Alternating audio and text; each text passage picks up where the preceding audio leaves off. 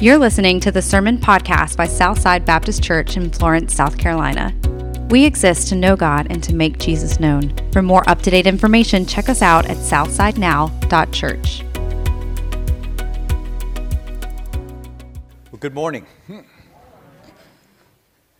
like you to turn with me this morning, if you would, to the Gospel of Matthew, the 2nd chapter. We're going to begin our reading at verse 1. Matthew chapter 2 and verse 1. After Jesus was born in Bethlehem in Judea during the time of King Herod, Magi from the east came to Jerusalem and asked, "Where is the one who has been born King of the Jews? We saw his star when it rose and have come to worship him." When King Herod heard this, he was disturbed, and all Jerusalem with him. And when he had called together all the people's chief priests and teachers of the law, he asked them where the Messiah was to be born. "In Bethlehem in Judea," they replied, "for this is what the prophet has written. But you, Bethlehem, in the land of Judah, are by no means least among the rulers of Judah, for out of you will come a ruler who will shepherd my people Israel." Then Herod called the Magi secretly and found out from them the exact time the star had appeared. He sent them to Bethlehem and said, "Go and search carefully for the child. As soon as you find him, report to me, so that I too may go and worship him." After they had heard the king, they went on their way, and the star they had seen when it rose went ahead of them until it stopped over the place where the child was. When they saw the star, they were overjoyed. On coming to the house, they saw the child with his mother Mary, and they bowed down and worshipped him. Then they opened their treasures and presented him with gifts of gold, frankincense, and myrrh. And having been warned in a dream not to go back to Herod, they returned to their own country by another route. I'd like to take sort of as my text this morning the question of the wise men in verse 2. Where is the one who has been born King of the Jews? We sang about it just a few moments ago in one of our favorite Christmas carols. "Joy to the world, the Lord is come. Let earth receive her King." That's the really good news of the Christmas message this morning. The Lord has come. The King of Kings has entered into our realm and dwelled here on earth. Matthew, more than any other of the gospel writers, goes to great lengths to prove the kingship of Jesus. He includes a genealogy here to prove that Jesus is of the royal line of David. He quotes the Old Testament prophecies that predict the coming of a Messiah, a king. Notice here we just read Matthew chapter 2, verse 6 from Micah. "But you, Bethlehem, in the land of Judah, are by no means least among the rulers of Judah, for out of you will come a ruler who will shepherd my people Israel." And only Matthew includes this amazing story of the Magi who come seeking a newborn king. And yet, as John tells us over in his gospel, most reject their king. He says in John 1:11, he came to that which was his own, but his own did not receive him. There's an interesting scene that takes place later in Jesus' life as he stands before Pilate at his trial. Pilate asks the question. He says, "Are you the king of the Jews?" That was the accusation they brought against Jesus. That was the reason he was crucified. Jesus answers, "Yes, but my kingdom is not of this world." In an attempt to pacify the crowd, Pilate has his soldiers dress Jesus in a purple robe. They stick a crown of thorns on his head. They beat him and they mock him. And Pilate brings him out before them, this battered Jesus, and he says, "Here's your king." And the crowd yells, "Crucify him, crucify him." And Pilate asks again, he says, "Shall I crucify your king?" And the chief priests say, "We have no king but Caesar." And eventually, he turns him over to be crucified. And yet, in defiance to the Jews, Pilate has a sign made and nailed to the cross that proclaims in 3 languages, "Jesus of Nazareth, King of the Jews." He came into his own, but his own did not receive him. But you and I know that the story doesn't end there. They kill their king, but he doesn't stay in the tomb. He comes forth and he ascends to heaven, and he sits this morning at the right hand of the Father, and one day he is going to return as triumphant king. I love the way Paul puts it in Romans 14, where he says, "As surely as I live, says the Lord, every knee will bow before me, every tongue will confess to God, so then each of us will give an account of himself to God." You see, Jesus is still king this morning, whether you and I accept him or not. We can deny him, we can reject him, we can say we don't believe what the Bible says about him, we can say I don't want him to be my king, but he's still king this morning.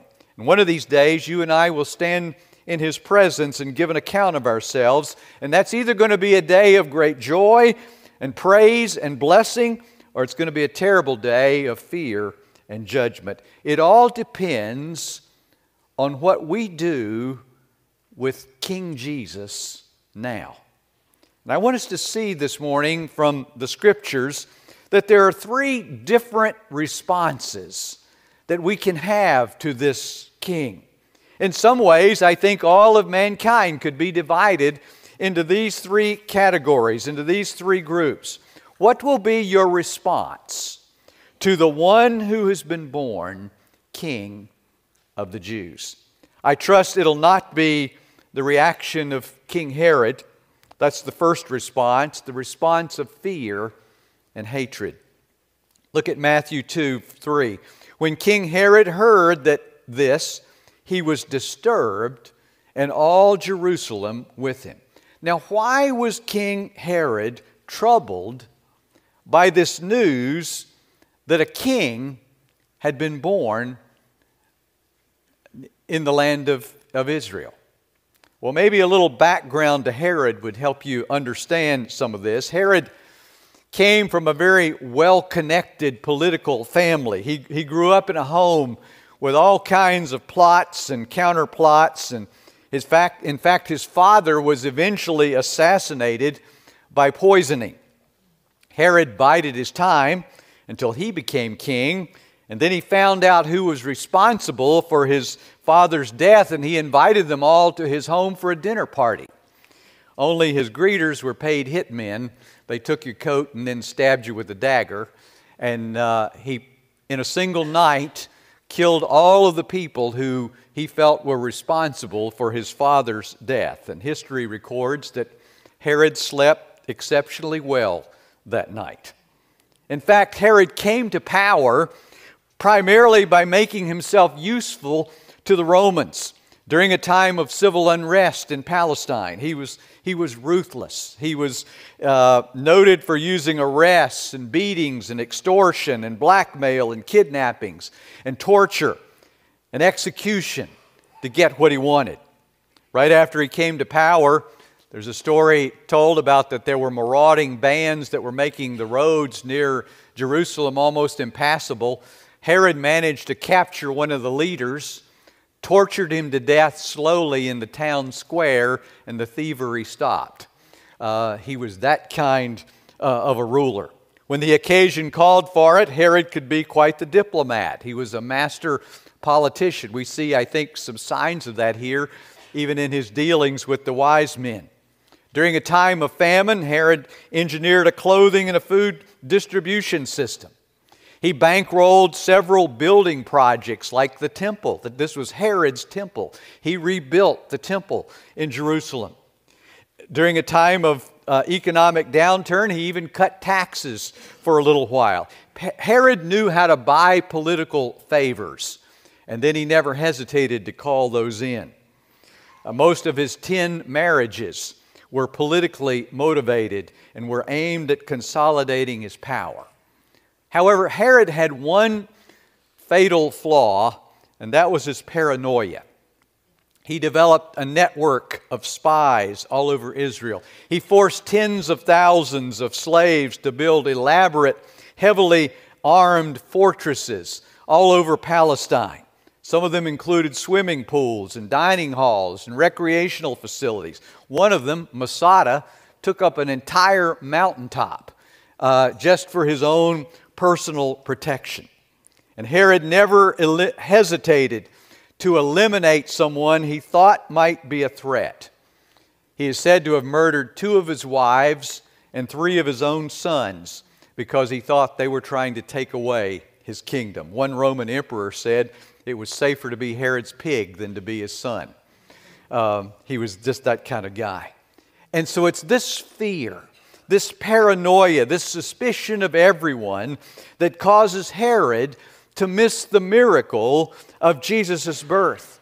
It's this fear of this infant king that causes him to murder all of the babies 2 and under in the area around Bethlehem. We read this story and we hear about this and we think, what a nutcase this Herod really was. What a wicked, diabolical maniac. But what I want us to understand this morning is that there are plenty of Herods still around. All you need to do is mention the name of Jesus and some people get upset. You start talking about Christ and they get offended. They get angry. Rosemary and I have some relatives that literally avoid us like the plague. I guess they think it's because I'm a pastor and I'm probably going to preach at them or something, although I've never done that. But I know people that are just scared to death of church. Probably you do too. They're wary. They've got their guard up. They wouldn't come to a service like this for anything. And here's why. They're threatened by King Jesus. They're fearful for the same reason King Herod was. You see, if Jesus is king, then I can't be king anymore. If Jesus is Lord, if He takes over the rule of my life, then I can't run the show. I can't do whatever I want. I'll have to surrender control. I'll have to do what He wants. And that's why people reject Him. You see, if I start letting King Jesus take over my life, then my old self gets threatened. Because I know if I receive Him, if I make Him my king, then I may have to change some things. There may be some places that I can't go anymore and some things that I can't do. There may be some attitudes, some habits that are going to have to change. And let me assure you this morning, if Jesus comes into your life, He will make changes. If you make Him Lord of your life, things will be different. You can't have it both ways. Either He's Lord or He's nothing. And unless you're willing to bow before Him this morning and let Him be your king, He will not come in. Herod was afraid that Jesus would take over his kingdom. That's why he was disturbed. That's why he feared Him. That's why he tried to destroy Him. And some of you might be afraid this morning that He wants to take over your life. That's why you avoid Him. That's why you resist and rebel and fight against Him. But I can promise you one thing this morning. Jesus can do a better job running your life than you ever could. He can do a far better job. You don't have to fear Him this morning. But there's a second reaction to Jesus I see in the story. That's the reaction of indifference. We see it in the response of the chief priests. Look at Matthew chapter 2, verse 4. He said, when He had called all the peoples, chief priests and teachers of the law, He asked them where the Christ was to be born. In Bethlehem of Judea, they replied, for this is what the prophet has written. But you, Bethlehem, in the land of Judah, are by no means least among the rulers of Judah, for out of you will come a ruler who will shepherd my people Israel. I've always thought it strange that these magi, these wise men from the east, with only a smattering of science and astronomy, would travel hundreds of miles across deserts and mountains in scorching heat and freezing cold to find the Christ child. They had almost no knowledge of Scripture, just a glimmer of light, some signs in the heavens, and yet they come. And yet, here are the chief priests and these teachers of the law with all of their biblical knowledge, and they miss it. They quote the passage here from Micah. They know where the Messiah is to be born, in Bethlehem, and yet there's no indication that I can find that they ever bothered to go the 6 short miles to Bethlehem and search for themselves. 6 miles downhill. On a good day, I think I could run that in an hour. Have you ever wondered why? Why don't they go? Why don't they? This was their Messiah, their King. How can they be so indifferent, so nonchalant? How can they ignore this amazing news? You know what I think? I think they were just too busy. You know, they were too preoccupied to be bothered. They had sacrifices to offer and rituals to perform and the temple to take care of. Who knows, there might have been a potluck dinner at the church that weekend. Kosher, but it would still have been a potluck dinner. They didn't have time to go to Bethlehem to search for this new king. And besides, they didn't really need a Messiah. They had a pretty good thing going the way things were. They had power and prestige and money, and they worked out a pretty good arrangement with the Herod and the Romans. They didn't need a Messiah to come and upset that. It's interesting, the wise men find Jesus and the chief priests don't. You know what the primary difference, I think, was? The wise men were seeking him. The chief priests were not. In the 1920s, evangelist Oswald Smith went to Russia to hold some evangelistic meetings. And Smith said he was amazed at how God's Spirit moved. Thousands flocked to hear the gospel. Hundreds were saved. Smith said it didn't matter when you had the service. It could be 3 a.m. A crowd would show up.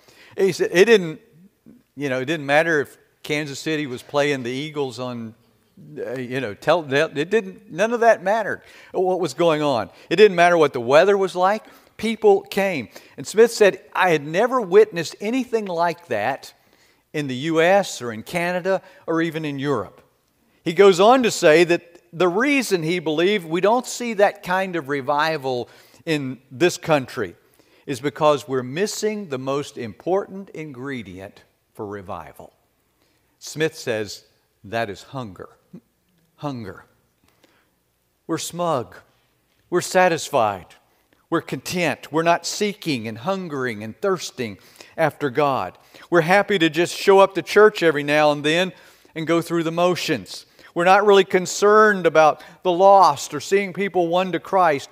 We're too wrapped up in our own little world.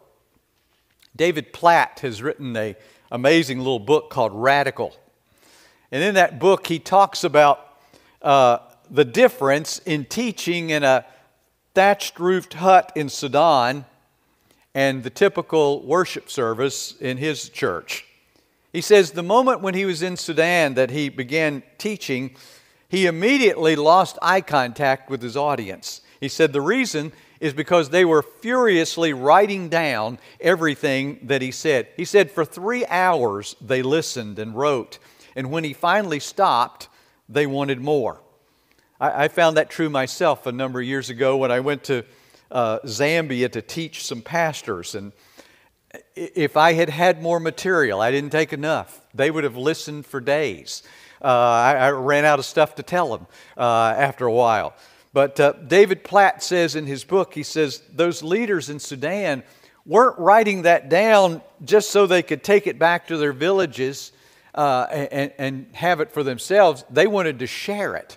They were writing it down in order to reproduce it in other people. We don't do that typically. If we write anything down, we never look at it again. Our attitude is typically, what can I get out of this? How can I get something from this? We're consumers, not reproducers of the gospel. We've heard this Christmas story so many times Our attitude is we're just indifferent. We're preoccupied with other things. We're too busy to be excited about the fact that our King has come. Which brings me to the third response, the third reaction that I want us to see, and that's the response of worship we see in the wise men. Look with me at Matthew chapter 2, verse 10. When they saw the star, they were overjoyed. On coming to the house, they saw the child with his mother Mary, and they bowed down and worshiped him. Then they opened their treasures and presented him with gifts of gold and incense and of myrrh. Notice first three things here. Notice first that they sought and they found him. It's amazing to me how God directs these magi. He allows them to see signs in the stars and the constellations that speak to them of a coming king. We don't know exactly what those signs were. There's an excellent little video out called The Star of Bethlehem that you may have seen that gives some pretty good insight into that. But most of the world missed these signs. As far as we know, these foreigners are the only ones who followed the star. And yet it indicates they were overjoyed when they saw it stopped over the place where the child lay. It's interesting how God makes sure these magi find the Christ child. You see, God promises in Scripture, in Jeremiah, "You will seek me and find me when you seek me with all your heart. I will be found by you, declares the Lord." In Matthew 7, Jesus admonishes us to seek and you will find. Or as the writer of Hebrews says, God rewards those who diligently seek Him. The wise men sort of glide into this story and then glide back out again, and we know very little about them. We don't know really what happens to them, and yet they find the Christ child. They follow the star and they respond to that little bit of light, and God rewards their efforts. Maybe you're here this morning and you can identify with these wise men. You're not a Bible scholar this morning. You don't really understand a lot of theology. You can't explain the Trinity. You can't even spell justification, much less tell us what it means. But somehow you've felt Jesus knocking at your heart's door. You've heard that still small voice of the Holy Spirit. You know that you need Him. Let me assure you this morning, if you take the first step toward Jesus, He'll meet you. You will find Him there. God will make sure that you find Him. Notice with me, secondly, that the wise men bowed in surrender and submission before their king. Look again at verse 11. On coming to the house, they saw the child with his mother Mary, and they bowed down and worshiped Him. Have you ever thought how strange this must have looked? Here were these important, wealthy magi kneeling before a baby. Not in a palace, not in a royal mansion, but in a humble home. We think Jesus was no longer in the manger at this point, but his circumstances were not all that improved. Mary and Joseph were still poor peasants from Nazareth. So poor, in fact, that when they offer an offering for Mary's purification, that's the offering of the poorest of the poor that they give. Last year, Rosemary and I had the opportunity to visit the Church of the Nativity in Bethlehem, which is erected over the cave where some people think that Jesus may have been born. Nobody knows really for sure. I'm not sure that it really matters, but there's an interesting feature of this church. Even the shortest person has to stoop to enter through the doorway leading into the church. I like the symbolism of that. If you and I are to come to Jesus this morning, we must approach on our knees. And I'm not talking about physically bowing, but I'm talking about bending our hearts to do His will. The I needs to be bent to become a C. As Paul says, not I, but Christ. Not my will, Lord, but yours. Not what I want, but what you want. If we're to receive Christ this morning, we must come admitting and confessing our need. We must be willing to bow and surrender our will to His. And then the third thing these wise men do is they give Him gifts. Notice the last part of verse 11. Then they opened their treasures and presented Him with gifts of gold and incense and myrrh. Now some of you might say, well, Pastor, that leaves me out. I don't have any gold or frankincense or myrrh. I don't have much to give. Listen, I believe those gifts are just symbolic. What the wise men really gave, what Christ really wants this morning is our heart. I love that little Christmas poem by Christina Rossetti. I'm sure you've heard it before. It says, "What can I give Him, poor as I am? If I were a shepherd, I'd bring Him a lamb. If I were a wise man, I would do my part. Yet what can I give Him? I give Him my heart." And that's what Jesus really wants from each and every one of us this morning. This, and I'll close this morning. Just after Queen Victoria became the Queen of England, she went to attend a performance of Handel's Messiah. The young queen was instructed that when the Hallelujah chorus was sung, that everyone else would stand except for her. As queen, she was permitted to remain seated during the song. But as the singers began to sing, "Hallelujah, hallelujah, the Lord God omnipotent reigneth," the queen could barely stay in her seat. And finally, when they got to that part where it says, "King of kings and Lord of lords, and He shall reign forever and ever," she could stand it no longer.